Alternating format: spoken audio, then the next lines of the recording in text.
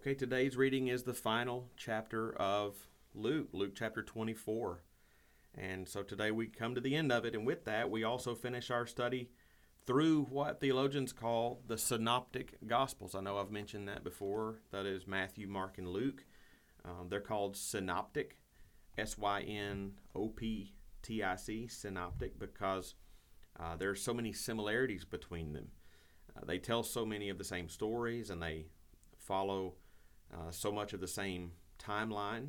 And John's Gospel that we will begin tomorrow will have a much different feel to it than the other Gospels that we've studied so far. With that said, let's consider some of the lessons of this final chapter in Luke's Gospel. The focal point of this chapter is certainly Jesus' resurrection from the dead and his resurrection appearances. I noticed an interesting emphasis peppered throughout this chapter that's perhaps worthy of our consideration. Watch the wording of the following verses. In verses 6 and 7, the angels say to the women at the empty tomb, quote, "He is not here, but has risen. Remember how he told you while he was still in Galilee that the Son of Man must be delivered into the hands of sinful men and be crucified on the third day, crucified and on the third day rise." And then that was verses 6 and 7. And then later, as Jesus was walking with the two men on the road to Emmaus, he tells them in verse 26, "Was it not necessary that the Christ should suffer these things and enter into his glory?"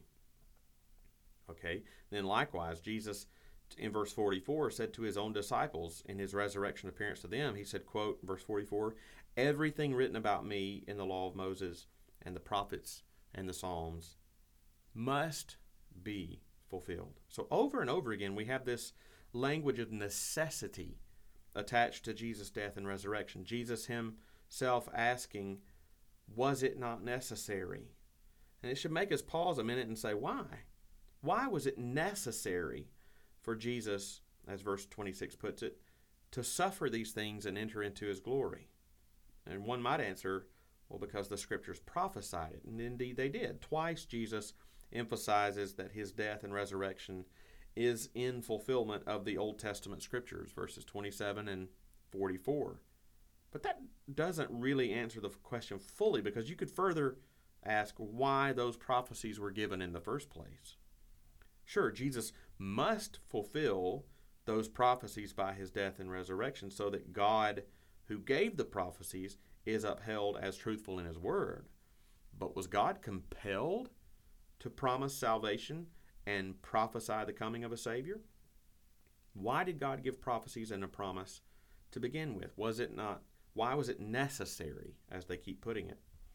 And it's helpful to remember a distinction here. God is love, 1 John 4:8. But that doesn't mean he is therefore obligated to save those who have willfully rejected him. So there's not a compulsion within him to save. Furthermore, because we have all willfully sinned against and rejected him, see that in Romans 1, there's certainly nothing within us to compel him to save us. So where does the necessity come from?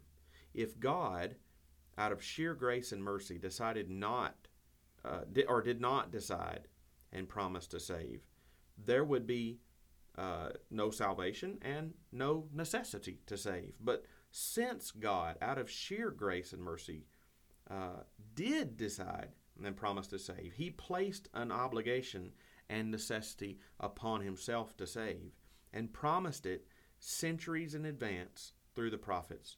And because we, through our willful rebellion against him, had earned a just condemnation, it was necessary, in order to fulfill his gracious promise, for Jesus to suffer these things, to pay our sin debt, and then enter into his glory, that we might have eternal life.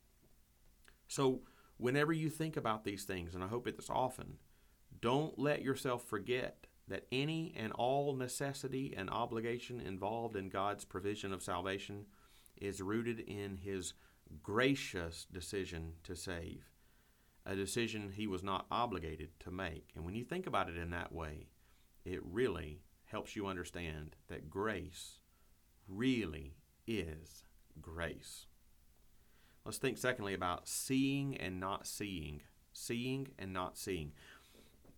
So that's another theme woven in this chapter that's worth noting. As you read the chapter, did you notice the repeated theme that they didn't remember and then they did remember?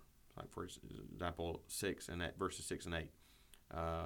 Or they didn't recognize him and then they did recognize him, verses 16 and 31.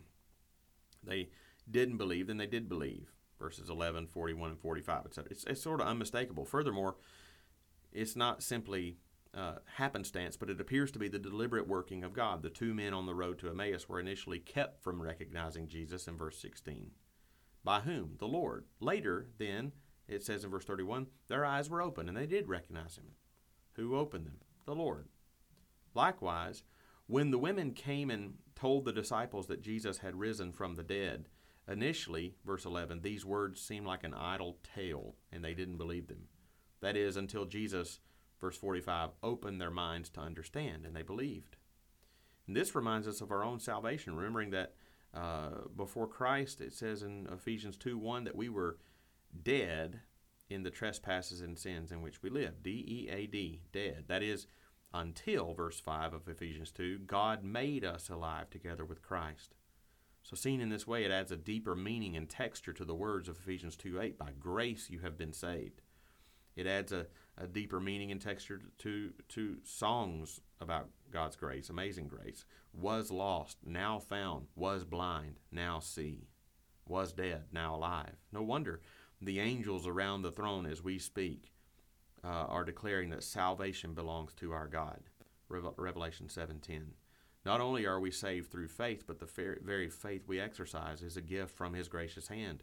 We didn't find ourselves. He found us. We see because He opened our eyes. We're alive because He gave us life. Amazing grace. The sound really is sweet. Finally, Jesus is at the center of it all.